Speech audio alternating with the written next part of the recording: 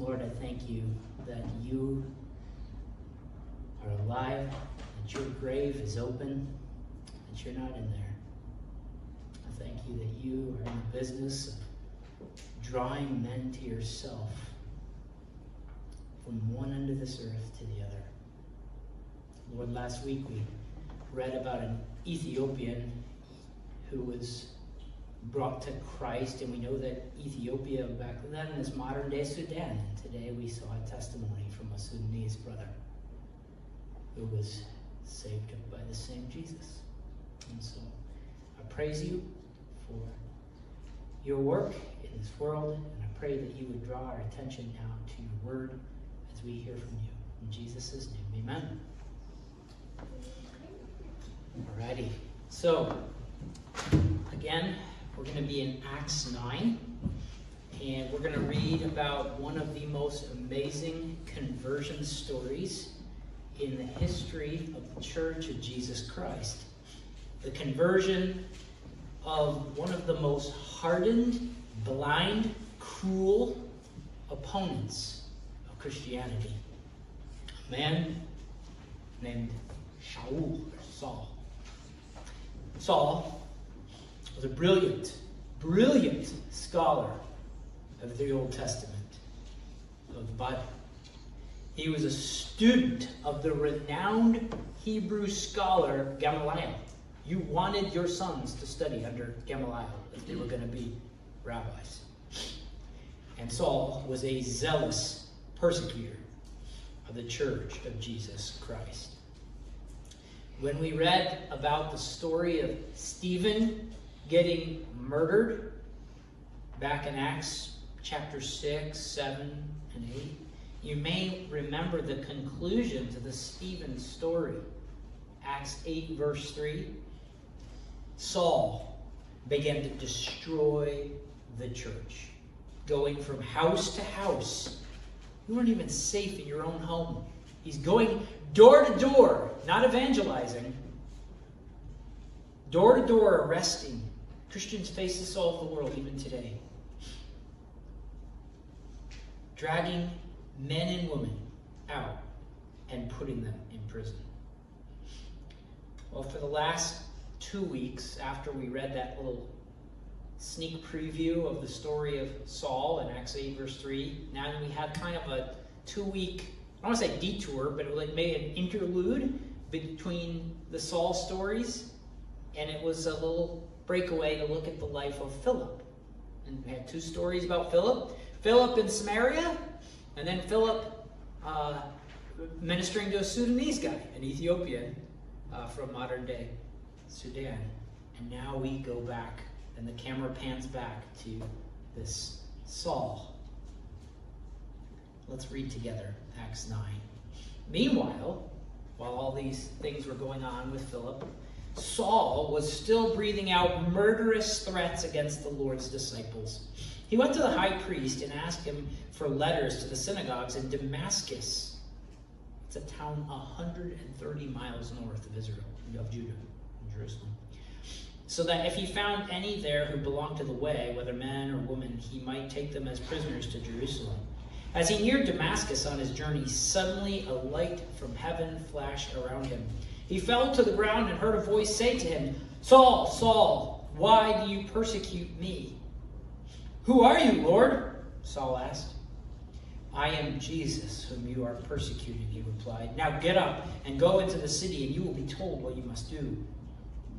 The men traveling with Saul stood there speechless. They heard the sound, but they did not see anyone. Saul got up from the ground, but when he opened his eyes, he could see nothing. So they led him by the hand into Damascus. For 3 days he was blind and did not eat or drink anything. In Damascus there was a disciple named Ananias. The Lord called to him in a vision, "Ananias." "Yes, Lord," he answered. The Lord told him, "Go to the house of Judas on Straight Street and ask for a man from Tarsus named Saul, for he has prayed. In a vision he has seen a man named Ananias come and place his hands on him to restore his sight." "Lord," Ananias answered, "I have heard many reports about this man and all the harm he has done to your holy people in Jerusalem. And He has come here with authority from the chief priests to arrest all who call on your name. But the Lord said to Ananias, Go! This man is my chosen instrument to proclaim my name to the Gentiles and their kings and to the people of Israel. I will show him how much he must suffer for my name. Then Ananias went to the house and entered it. Placing his hands on Saul, he said, Brother Saul, the Lord Jesus, who appeared to you on the road as you were coming here, has sent me so that you may see again and be filled with the Holy Spirit. Immediately something like scales fell from Saul's eyes and he could see again. He got up and was baptized. And after taking some food, he regained his strength. Saul spent several days with the disciples in Damascus. At once he began to preach in the synagogues that Jesus is the Son of God. All those who heard him were astonished and asked, Isn't he the man who raised havoc in Jerusalem among all who call on this name? And hasn't he come here to take them as prisoners to the chief priests? Yet Saul grew more and more powerful and baffled the Jews living in Damascus by proving that Jesus is the Messiah. After many days had gone by, there was a conspiracy among the Jews to kill him. But Saul learned of their plan. Day and night they kept close watch on the city gates in order to kill him. But his followers took him by night, lowered him in a basket through an opening in the wall. When he came to Jerusalem, he tried to join the disciples there, but they were all afraid of him, not believing that he was really a disciple. But Barnabas took him and brought him to the apostles. He told them how Saul on his journey had seen the Lord and that the Lord had spoken to him, and how in Damascus he had preached fearlessly in the name of Jesus. So Saul stayed with them and moved about freely in Jerusalem, speaking boldly in the name of the Lord. He talked and debated with the Hellenistic Jews. Those are the same guys that Stephen had a run-in with. And they tried to kill him. Verse 30, when the believers learned of this, they took him down to Caesarea and sent him off to Tarsus.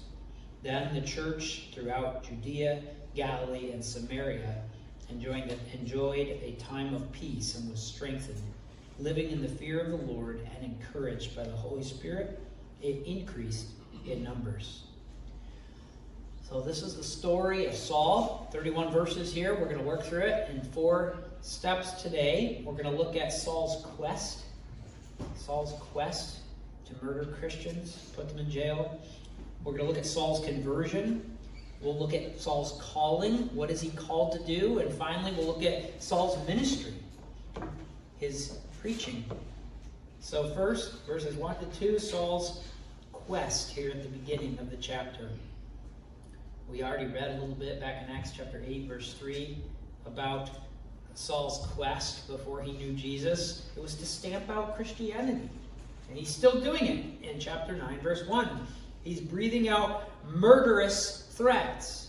And his method of persecuting Christians was to imprison them. But he didn't want to stop with jail. He wanted them all dead. Later on in the book of Acts, we actually get 2 other places in Acts where Paul shares his conversion story. Acts 22 and Acts 26. I'm going to read the story snippets of both of them for you. Acts 22, you can flip there if you want. In Acts 22, verses 3 to 5, Saul, who's now called Paul, he describes his story in his own words. And he's giving this story in Acts 22 to a group of Jews who are in Jerusalem they've just tried to kill him. And the Romans have calmed the crowds down and given him a chance to speak for himself. And so he starts off his talk with them this way. His talk ends with them trying to kill him again. But he has a moment of silence and he says, listen, guys, I am a Jew. Acts 22, verse 3. I am a Jew, born in Tarsus of Cilicia, brought up in this city, Jerusalem. I studied under Gamaliel and was thoroughly trained in the law of our ancestors. I was just as zealous for God as any of you are today. I persecuted the followers of this way, that would be Christianity, to their death, arresting both men and women and throwing them into prison. As the high priest and all the council can themselves testify. It's like, look around. These guys, I was their hatchet man. He says, I even obtained letters from them to their associates in Damascus and went there to bring these people as prisoners to Jerusalem to be punished. A couple pages later, Acts 26, Paul shares his testimony again, this time before a Roman ruler. He says, Acts 26, 9-11, I too was convinced that I ought to do all that was possible to oppose the name of Jesus of Nazareth, and that is just what I did in Jerusalem. On the authority of the chief priests, I put many of the Lord's people in prison, and when they were put to death, I cast my vote against them. Many a time I went from one synagogue to another to have them punished, and I tried to force them to blaspheme. In other words, he tried to force them through threats and violence to speak bad word, to speak ill of Jesus. Curse Jesus before them. He says, I was so obsessed with persecuting them that I even hunted them down in foreign cities. So the terror of Jerusalem, Saul took his show on the road. Many a time. Saul was a massive force in opposition to Christianity. As I said a minute ago, he was the hatchet man for the Jewish priests. He was their, I guess you wouldn't say assassin, because he wasn't killing them in the streets, but he was going and dragging them off to prison. And he wasn't content just to do the ones in Jerusalem either. No, he knew that when the persecution against Stephen fell, Stephen was killed, Christians had scattered all over. And so Saul knew if this thing was going to be killed and stamped out, this movement, he had to go track these Christians down. So like a bloodhound, he's sniffing them out. If you're going to eradicate cancer, you have to get it all or it'll come back, right? So Paul views Christianity as a cancer growing within Judaism, and like any good doctor, he's going to remove it all. And so he goes and he leaves for Damascus, 130 miles north. But the Lord had a plan for Saul's life. In verse 2, we see that Saul has letters to arrest those who belong to the way. You see that there? Christianity was called the way. Does any of you guys watch the Mandalorian series at all? If not, they always say at the end, this is the way, right? Well, Christianity was called the way. The way based off Jesus' words. I am the way, the truth, and the life. Christianity was called the way. And there's a play on words here that doesn't show up in all our English translations, but some of them pull this out. In both verse 17 and verse 27, the word way is used to describe Paul's journey to Damascus. So if your translation says Paul's journey, he's on a journey to Damascus in verse 17 and verse 27, that's a fine translation. It's the word way there. And it's the same word used to talk about these Christians who are followers of the way in verse 2. So as he's on the way to persecute followers of the way, suddenly Saul himself becomes a follower of the way. There's a deep irony here that Luke is trying to bring out. He's on the way, and he winds up on the way, a part of the way. Did you get it? So that's what, like I said, it's subtle, and if your translation has the word journey instead of way, that's fine.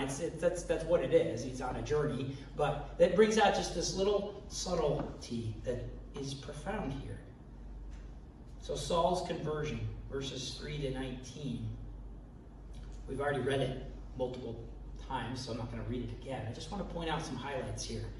Do you remember in the book of Acts, who was the last person who had an encounter with the risen and ascended Jesus? An encounter from heaven. Who saw him last or had an encounter with Jesus? It was Stephen. After Stephen gives his sermon to the Jewish Sanhedrin, which Saul was witnessing, we read this, Acts 7, 55 to 56. Stephen looked up to heaven and saw the glory of God. He saw the glory of God, which means that Stephen had seen what many prophets before him had seen, this brilliant radiance in the heavens. And he saw, Acts 7:55, Jesus standing at the right hand of God. Verse 56, "Look," he said, "I see heaven open, and the Son of Man standing at the right hand of God." And as the story goes, when he said that, it sealed his fate.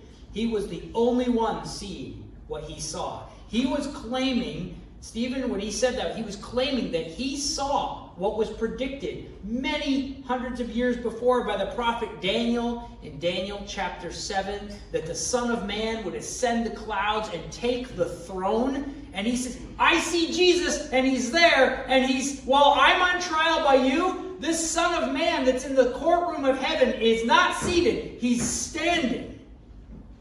Jesus is standing, ready to receive Stephen. And when Stephen says that, these Jewish accusers, they're blind to it. They do not see what he saw. And they covered their ears and gnashed their teeth. They run at him, and they put him to death. This work was sweaty work, bloody work to stone someone. You use small stones, usually, to prolong the suffering, and it could take a while. So these men are stripping their coats off, and they have valuable garments, and they don't want the rabble of Jerusalem to grab their priestly vestments and take off with them down the street. I don't know if there was a black market for priest clothes, but they obviously care about losing their garments, and so they have a job for this young man named Saul. Watch our clothes. And he's there giving approval the whole time. But now, in the story of Acts 9, in this very next story about Saul, it's Saul who sees the brilliant light from heaven. Stephen saw the glory of God, the glory of Jesus, and now Saul sees this brilliant, glorious light. It's Saul who encounters the risen and ascended Lord Jesus. Jesus calls to him, "Saul, Saul, why do you persecute me?" In other words, Jesus is saying, when you touch my people, Saul, you are touching me. You are hurting me. Saul had been blind to the light of Jesus before. Even though he thought he could see the truth about Jesus, that Jesus was just a criminal deserving of the same fate that they gave Stephen, he thought he could see, but he was blind to what Stephen saw. Now he's blinded by the very light that he was blind to before.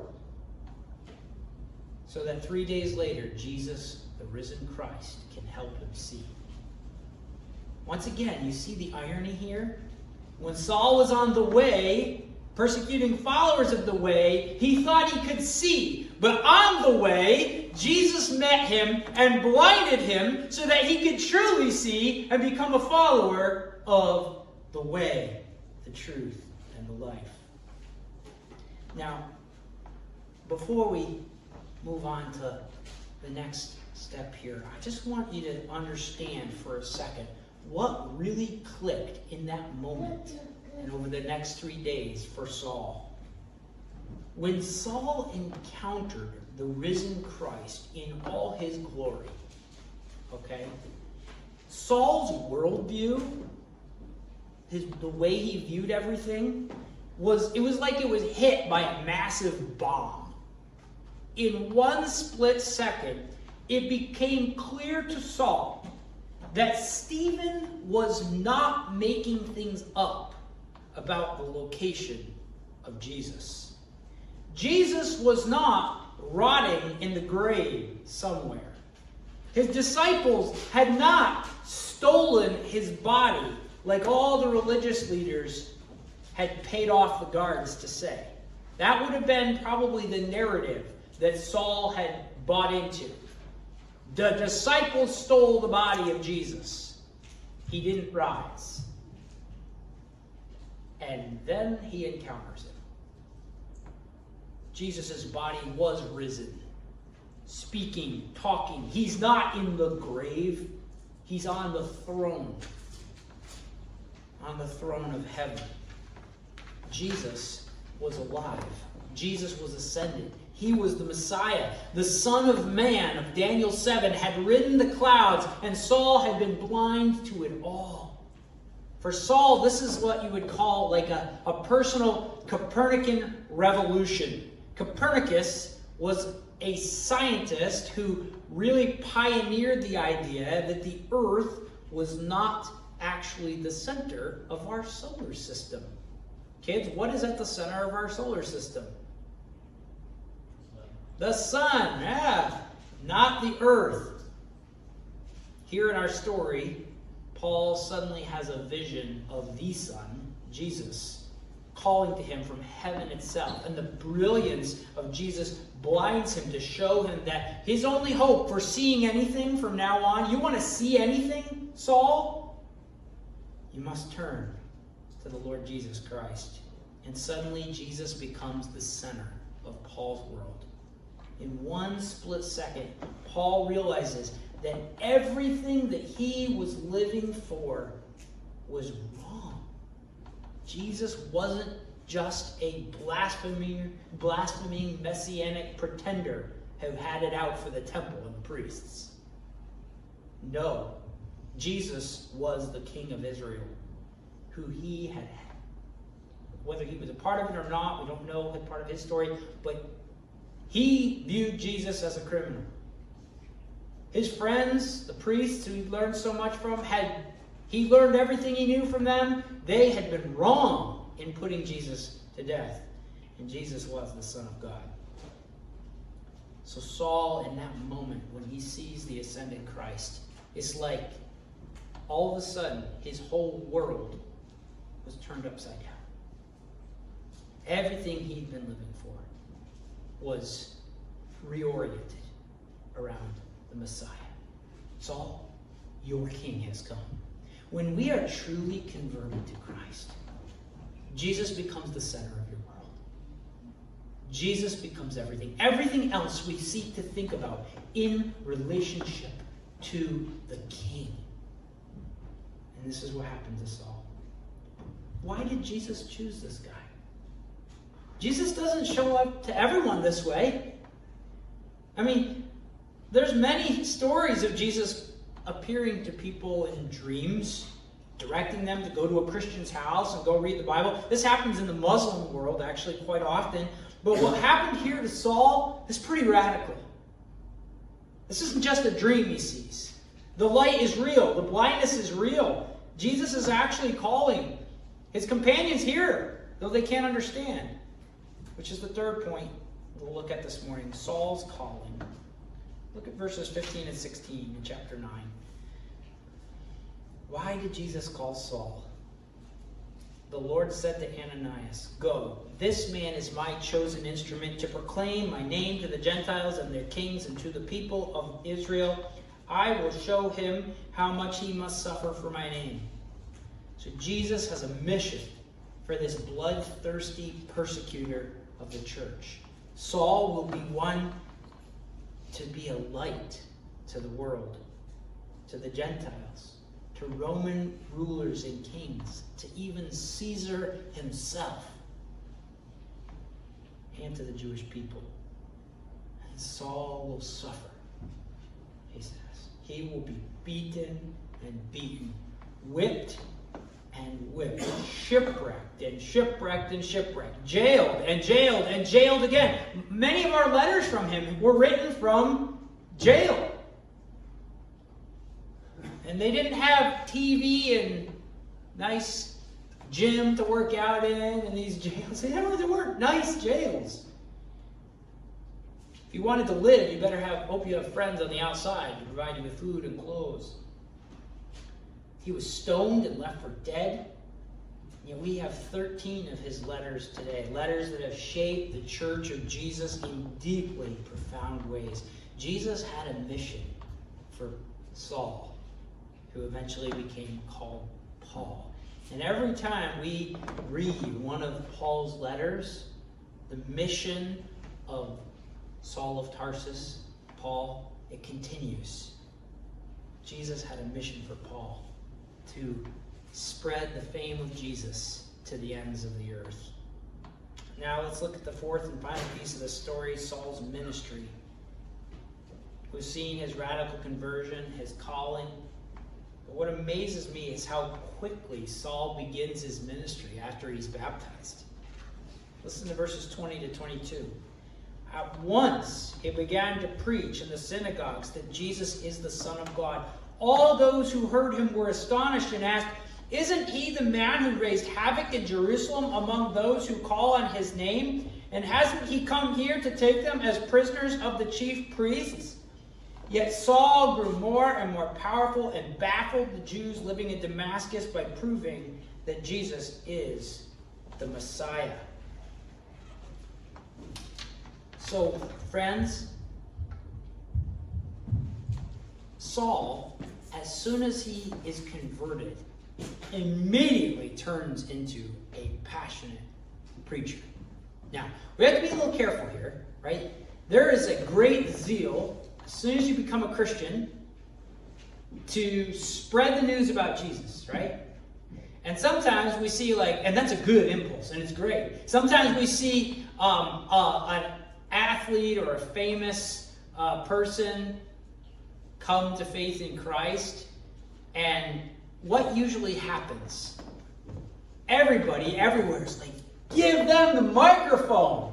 They've been a Christian for one day. You know, we want to shout everything that you know about Jesus. You know how much they know about Jesus? Very little. Usually it's not, but they want, let's build your platform better in the evangelical world. I mean, this happens on repeat over and over and over. And within a year, they usually have a book coming out, My Conversion Story or something. And publishers say, it's all money driven. I don't want to just be cynical about it, but here's a story that will sell. And so I don't think this is what's going on here, right? Saul is not your average convert.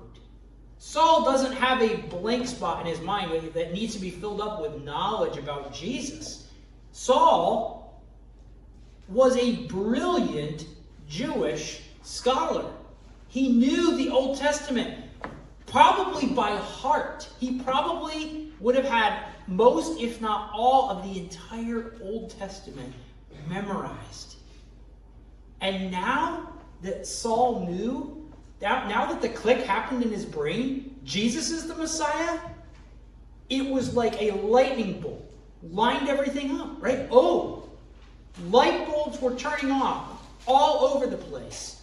He already had heard many of the arguments about the Messiah Jesus. You would have, stories, in other words, as he was dragging these Christians off to prison, he heard their arguments, Jesus is the Messiah.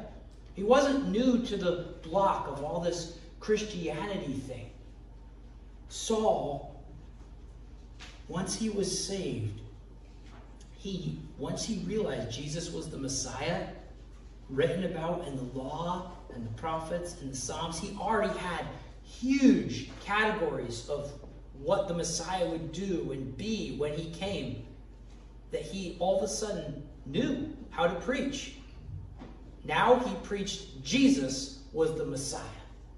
And so because of his skill, the Jews in Damascus could not refute him. I mean, they're dealing with a heavy hitter from Jerusalem who already knows all the arguments that they could say. Well, that's wrong. Jesus is not the Messiah because this. He's already heard all the arguments. And now he's a Christian. No, that's actually, here's my answer for that. Here's my answer for that. I saw him. Right? And so, what do you do when you can't out-talk somebody? Well, the Jews here try to kill him. So he slips away in a basket over the wall and winds up in Jerusalem. Now, I just want to pause here. In the book of Galatians, The Apostle Paul describes his conversion again. He adds another twist to the story. Galatians 1:13 and following. Paul says this to the Galatians. He says, "You have heard of my previous way of life in Jerusalem, how intensely I persecuted the church of God and tried to destroy it. I was advancing in Judaism beyond many of my own age, among my own people, and was extremely zealous for the traditions of my father. But when God, who set me apart from my mother's womb and called me by his grace, was pleased to reveal his Son in me, so that I might preach him among the Gentiles, when God did that, my immediate response was not to consult any human being. I did not go up to Jerusalem to see those who were apostles before I was, but I went into Arabia." Like, wait, we don't read that in Acts. "Later I returned to Damascus. Then after 3 years, I went up to Jerusalem to get acquainted with Cephas," and that's Peter, "and stayed with him 15 days. I saw none of the other apostles, only James, the Lord's brother. I assure you before God that what I am writing you is no lie. Then I went to Syria and Cilicia. I was personally unknown to the churches of Judea that are in Christ. They only heard the report, the man who formerly persecuted us is now preaching the faith he once tried to destroy, and they praised God because of me." So in Acts, we don't read about this whole trip to Arabia and then the return again to Damascus. It seems there's a big gap if you look in Acts 9 between verses 22 and 23. Luke is just summarizing stuff for us. In Acts 9, the phrase "after many days" includes a 3-year span in which at some point, after preaching in Damascus, after his conversion, at some point, Paul left Damascus, went down to Arabia, and then came back.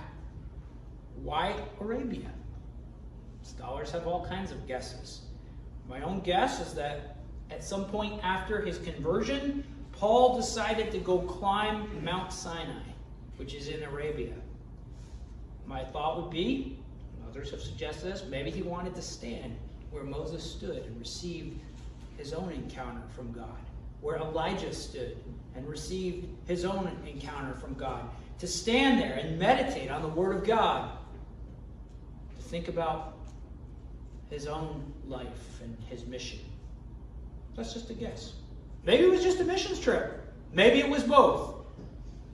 But he returns to Damascus. He continues his ministry there, and it was brought to an end when he's forced to flee for his life. His followers let him down over the wall. He escapes in a basket, and since the city gates were carefully guarded, he was basically imprisoned in this city. And so they let him out, and he goes then to Jerusalem, which, as you might remember, that's 130 miles south. Now, the last time that Saul had been in Jerusalem, several years before, he had been jailing Christians and trying all in his power to get them killed. So there had probably been many rumors of his conversion that had spread to Jerusalem. But the Christians there, we read in Acts 9, they still had a hard time accepting whether or not Saul was the real deal. Perhaps this was all a sham to get on the inside and win their trust, only to betray them all and turn them in to the priests and the authorities. So they're wondering, is he really the real deal, or is he a secret agent for the temple? But Barnabas, whose name means a son of encouragement, he came and he welcomed Saul, risked his life. And he told the apostles, guys, he's the real deal. Maybe Barnabas had heard more about the stories from Damascus. But Barnabas said, listen, right? He suffered much already for the name of Jesus. Let's not add to his suffering by rejecting him. He's on our team. You might be shocked, but this guy is the real deal. Trust me. He's running for his life. Because he was such an incredible preacher, and so many people were coming to faith in Damascus that they ran him out of town. And now he's here. Let's turn him loose, right? And so that's what he does. He hits the Jerusalem streets, full tilt, and in Jerusalem, they're not able to contradict him either. And so they do what the people in Damascus do. And this is now going to be the repeating theme throughout the rest of the book of Acts with Saul, right? He goes somewhere, he preaches the gospel, the Jews try to kill him, and he goes somewhere else. He goes there, the Jews try to kill him, he preaches the gospel, and they go somewhere. Right. And eventually, he goes back to Jerusalem, he preaches the gospel, the Jews try to kill him, he goes to the Romans, and they're like, well, we don't have a problem with you. And he's like, I appeal to Caesar. And he gets a all expenses paid missions trip to Rome and preaches the gospel there. And that's where the letter ends. So that's where we're headed. But I'd like us, Ken, I don't know where we're at in the PowerPoint, but I have a slide. If you click through, it'll take a second. But I have a slide that's a map. I just kind of want to help you visualize before we go into our application what Saul has been doing here. I think it's this next one. Yeah. Okay. So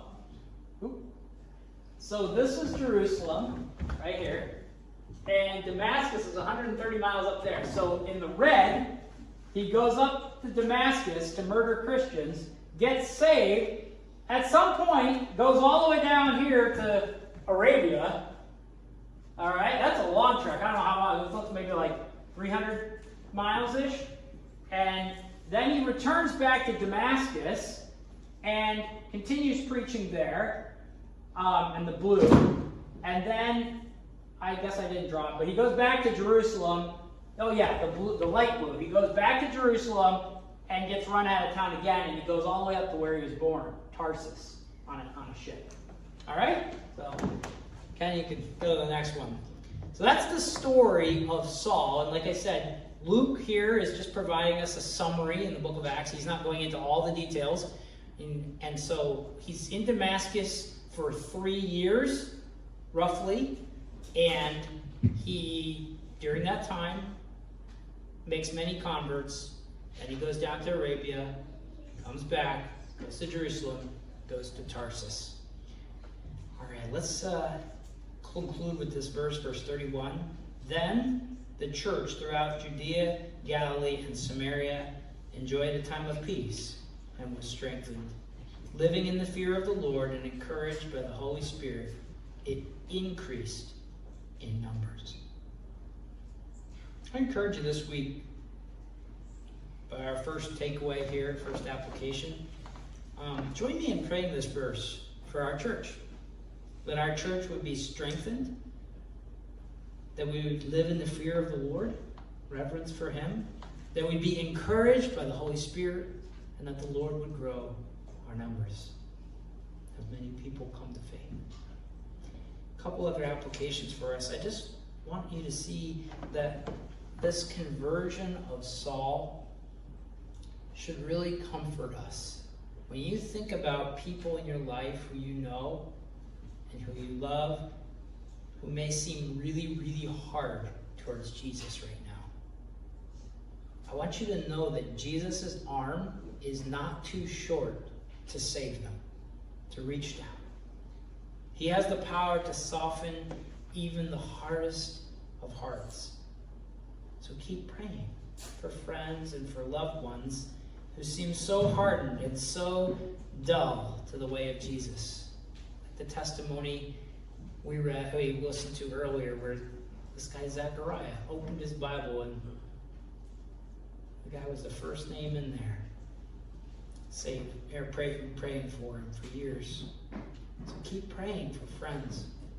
For those who seem totally uninterested, totally antagonistic towards the faith, you don't know when the light of the risen Christ may blind them and open their eyes at the same time, right? Perhaps they will be the next one to say, I was blind, but now I see. And the second and last thing I'll say, the conversion of Saul, it should really encourage you when you think about how much sin that you need forgiveness from God for. The Apostle Paul, first called Saul's sins, were piled up really high. His mission in life, his sole purpose in his life was to rage against Jesus and against the people of Jesus, he was what we would call a terrorist. And yet, God showed him mercy. Listen to Paul's description of this in 1 Timothy 1, 12 to 17. Paul writes, I thank Christ Jesus our Lord, who has given me strength, that he considered me trustworthy, appointing me to his service, even though I once was a blasphemer and a persecutor and a violent man. I was shown mercy because I acted in ignorance and unbelief. The grace of our Lord was poured out on me abundantly, along with the faith and love that are in Christ Jesus. And he says this famous verse, 1 Timothy 1:15. Here is a trustworthy saying that deserves full acceptance. Christ Jesus came into the world to save sinners, of whom I am the worst. Paul really believed that. But for this very reason, he says, I was shown mercy, so that in me, the worst of sinners, Christ Jesus might display his immense patience as an example for those who would believe in him and receive eternal life. Now to the King eternal, immortal, invisible, the only wise God, be honor and glory forever and ever. Amen. Paul kept telling his testimony over and over and over again. Throughout most of his letters, we get at least a snippet of it. And he wanted people to see his story and say, Jesus is immensely patient and merciful and loving. He saved a murderer who persecuted his church to the death, and he had a job for him, and he gave him a second chance working in his service. Jesus saved Saul so that you and I would know, deep in the very fiber of our souls, that we would know that no matter who you are, no matter what you've done, Jesus welcomes sinners. Let's pray. Lord Jesus, I thank you that you came into the world to save sinners, that your arm is not too short to save anybody, and that your mercy is boundless and knows no end. I pray that you would stir us up as we've heard this conversion story. Would you fill us with hope for those that don't know you yet? And may you fill us with a deep desire to talk to them about Jesus. And may you comfort us over our own sins, knowing that you are patient and that you love to show mercy. In Jesus' name I pray. Amen.